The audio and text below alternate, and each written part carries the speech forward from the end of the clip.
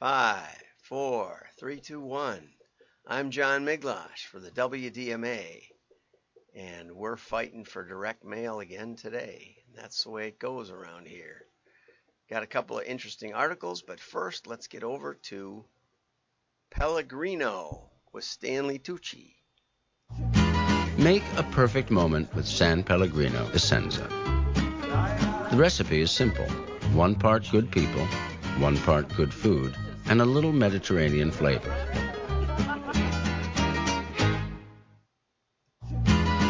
Okay, so I don't know what was so funny, but I really liked Stanley Tucci. I loved Midsummer Night's Dream. That's one of my favorite Shakespearean plays. But he was Puck and just did a great job on it. I thought so.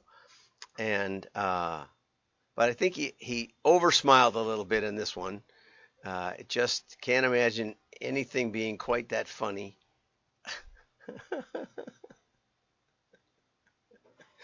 And I don't remember having any flavored mineral water when I was in Italy for 3 weeks. I don't remember. Maybe we just had regular water. But, who knows? Picnic with the boys. Anyway, let's get over to the rest of the news. Okay, and oh, it's the same look here. I had the same picture up. Okay, Tucci imports Mediterranean life in Pellegrino's Perfect Moments Secundi. And Audrey Kemp brought us this. And the gist of it is that the flavored water goes with good people, good food, and a little Mediterranean flavor. And it continues Stanley's multi-year partnership. And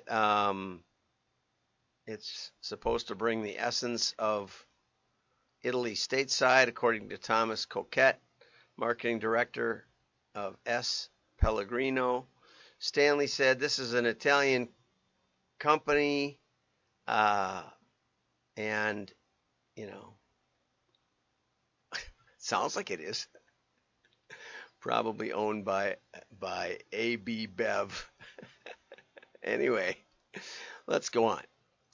Okay, marketers lack confidence, according to Lori Sullivan.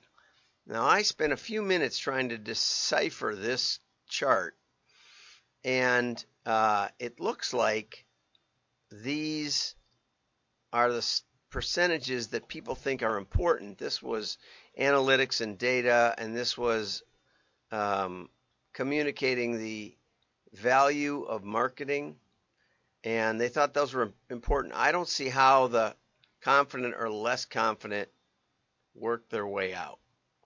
Just this chart made no sense to me, so we'll just go read the text. I like the chart, but it didn't make any sense. It said 2 in 3 marketers lack confidence in their ability to achieve goals, and I think that comes from this 63%, but that's not what it seems to be about. So I'm not sure if these numbers are right or wrong or what. 500 marketers were surveyed. 80% were concerned about the lack of investment or budget cuts. I don't see that on that chart at all. I thought this was good. CMOs and CFOs are doing a better job of aligning on important metrics such as customer acquisition cost and customer lifetime value. This is basically the value of retention, and this is the cost of acquisition. Those two flow rates kind of tell the story, right? Marketers said that the CFO doesn't always like to give them testing budget because testing doesn't always show a return on investment. Au contraire, testing always gives you a return on investment because it helps you avoid mistakes. Even if I mean in any test, one side wins, one side loses. The results might be inconsequential. It might not be enough of a difference, right, to develop or refine a hypothesis. But it is a learning experience. So there's still learning going on in a test, even if your new direction fails abysmally. You know, if well, of course there wasn't, you know, and that's the fun. One can of Bud Light with someone's picture on it can blow up into destroying your business, right, on social media, which is why sometimes it makes more sense to test quietly. Test quietly and learn always. Always learn. But again, that gets at the ability of marketing to communicate, which I'm not sure is always that well developed. Only 23% of marketing leaders say they have an effective relationship with IT. That's common. I've spent a career translating between IT and marketing. One of the reasons, in case you want to know, is that IT is operational and procedural. So what they want is they want to develop specifications, they want to program, they want to test and debug, and then they want to sign off.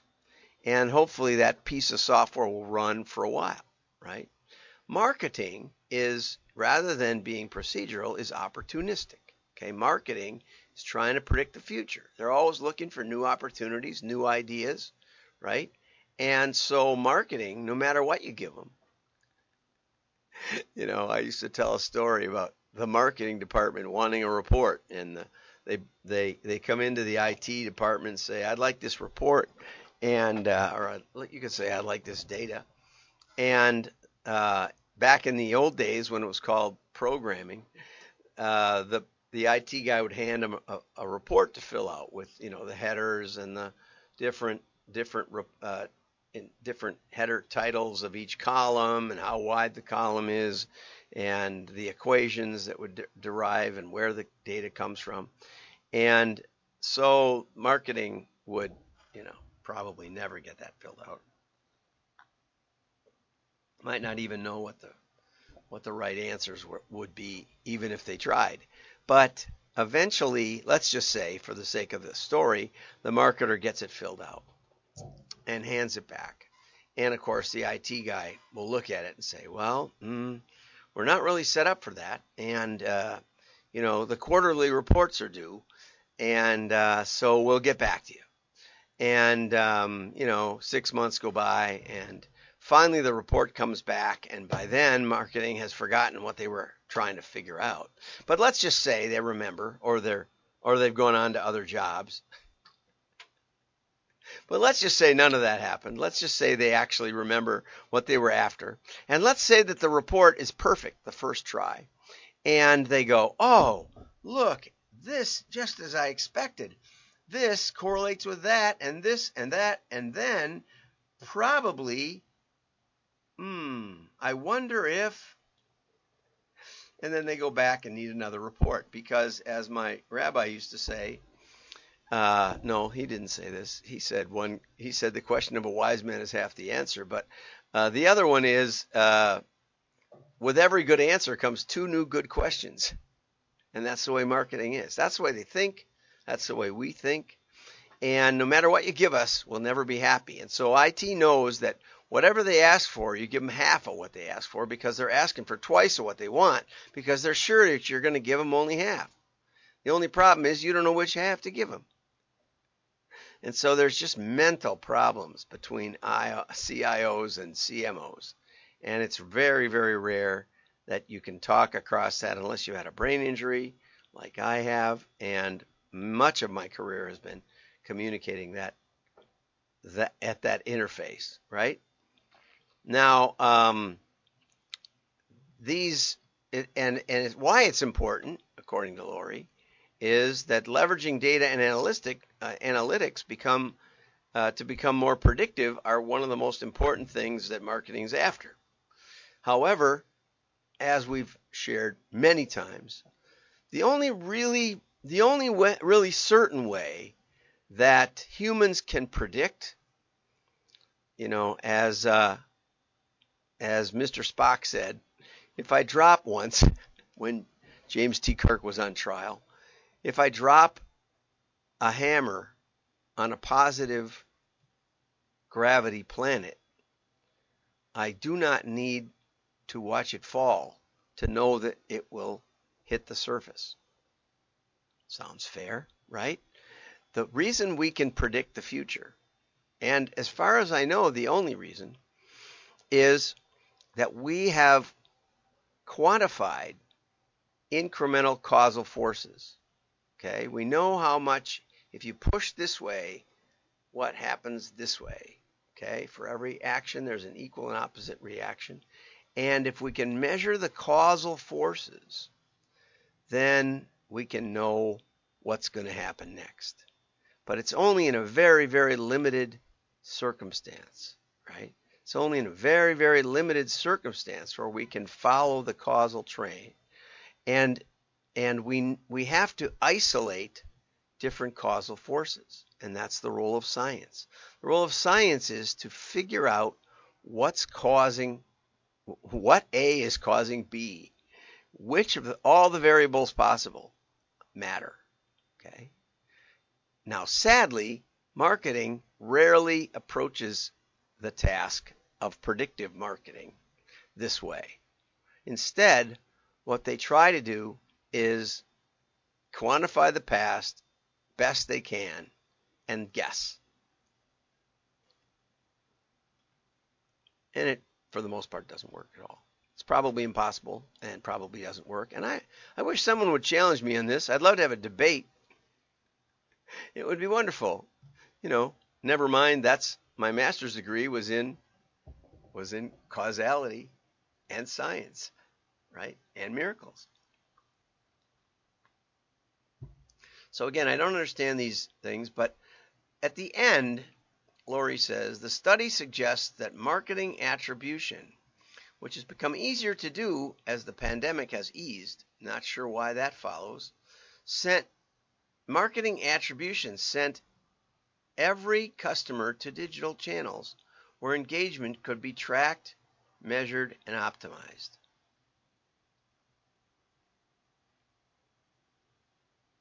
And again, digital is almost impossible. Yes, you can do attribution. You can tell where somebody came from who clicked on your site. You can tell if they've been there before, right? With a cookie. First party cookies are staying around. They're not going away. No one ever said they would, right? Okay. Does that give you incremental causal impact? No. It tells you something, but it doesn't tell you what you need to know, right? Uh, when I did consulting at General Motors, the EDS hired me and brought me in, and I asked him why I was here, and that used up about an hour and a half. I was just trying to get through the day with something, have something productive happen. And after about an hour and a half, I said, well, what are you really trying to find out? And they said, well, what we'd really like to know is who would have bought a car without the $5,000 credit card rebate. And I said, well, what answer would you like? And they said, well, we thought you were a data guy. And I said, well, the easy way to answer it would have been to set up tests at the beginning, and then you could have clearly seen the incremental difference between markets. But you probably didn't, right? You told everybody you can have the $5,000. So now it's hard to know what would have happened. Now, you could have established a baseline, and you could have looked for differentials after the fact. And, there was a way to do it, and I should have thought about it a little more before I gave that smart aleck answer. But the truth is that the easy way to understand attribution is to set it up right in the first place. And if you're using Google Analytics, guess what? Digital is going to be the answer to all your troubles. They have a vested interest in giving you that answer. Okay, well, anyway, let's go on. 4 reasons realtors should invest in direct mail real estate. Okay, so, and then statistics indicate, it's like studies show, that direct marketing gets a return on investment of 112%. 112, not 113, not 111. 112%. At least he gives the postalanalytics.com, he gives the footnote there, the site, where you can see this report. you know, so hard to know. But we can know it to you know, the 3 digits. Americans, this probably is true. Americans feel more comfortable getting mail than other forms of advertising, including social media ads. Yeah, that's been proven over and over and over. What's interesting is this one says that direct mail is easier to develop data-driven campaigns and track results. I'm not sure that's true. But most of the time we drive them to a website or a landing page or something. We put a QR code on it, or we have a phone number to call, or we have some way to track it. There's almost always ways to track it. But the more important part is that we know who engaged, and we know that it gets down further. It's going to say it's measurable. So we'll talk about that in a minute. But direct mail, when you put a mailing into the mail, typically you see a bump in leads or in site visits or in sales, right? And because of that bump, it's easier to see and to attribute that to an incremental cause by mail. Does that make sense? Okay. It's more personal. Here we go with the personal bit again. Personalizing direct mail means putting the recipient's name and address on it and targeting them using their purchase history. Now, in real estate, I'm not quite sure what that means. Does that mean the house they live in? That was their last real estate purchase, probably. Most of us only have one piece of real estate, if that, right? I'm an investor in another piece of real estate, but that one probably you wouldn't know about, right? So, and I moved into my house in about 1988 or so, which is, or 87, 86, in there someplace, a long time ago. Yeah, it's getting to be a long time. And so I don't know how real estate would have any handle on purchase history, right? Maybe AI wrote this. That would be, from now on, anytime I encounter, and who wrote this? Oh, Jamie. Okay, probably on the original it says it. Sometimes I cut those and paste them in so I know. So when Jamie wrote this, sometimes I just attribute it to people using ChatGPT, where they just pull together stuff. Like the average household receives 454, not 455, but 454 pieces of mail, marketing email yearly. Yearly? I get that daily. Daily, for sure daily. Sometimes I get 600. If I look away for a few minutes, I got another 100. The average American household? And who sends email to a household anyway? Nobody. Nobody I know. Only one person I can think of has on their email, it says the husband and wife's name and the household. Nope, I can think of two. Okay? But most of us have our own email, or 7 or 8 or 10 or more. So maybe it's ChatGPT. But anyway, yes, the reality is that when you advertise online, most of the time you're going to be advertising with Yelp or whatever, or some aggregator, some conglomerate. And like the yellow pages of old, you're competing with your competitors for visibility. And no matter who searches, they're not going to see your company name. So you may want to send out a refrigerator magnet like my friend Tim Michalak does. And I always remember him. And he got the commission when we sold Mom's house, which I'm sure was 6 figures or so. Anyway, maybe he had to split that. So maybe it was not quite that. It was split with another realtor. Okay, but what you want listings. You want people to remember that when they put their house up for sale, I probably know a dozen realtors, but only Tim sends me refrigerator magnets. And Tim had also brought some potential buyers around, even when the house wasn't on sale. And so I have a neighbor, I have my next door neighbor, and 3 or 4 houses down, I have another neighbor They're both excellent realtors. I would have given it to either of them, I think, if they would have called. But one of them even, I think both of them even came to the funeral. I'm not sure Tim came to the funeral, but they didn't call. And he was there with his regular mail. So direct mail campaigns are trackable and measurable.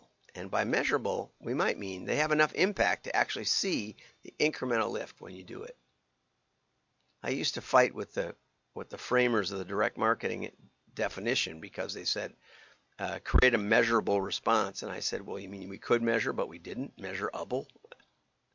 But it also means of significant impact, of significant trackable data, right? You can track lifetime value. Not sure unless you have somebody that buys another house every couple of years. That usually has more to do with, well, it was really invented by Martin Baer, who was tracking term life insurance, and you can see when the payments stop. Okay, you don't have to know whether the customer is dead or not. They'll tell you, or if they just stop paying, you'll know that too. So direct mail can complement other retail real estate marketing campaigns, and we see that a lot. So anyway, probably written by AI. But Jamie, I'll try to find your name on the original and tag you, and you can feel free to reach out to me and tell me what I missed. Have a great day. Like and share. Your friends will know you're smart. Bye-bye.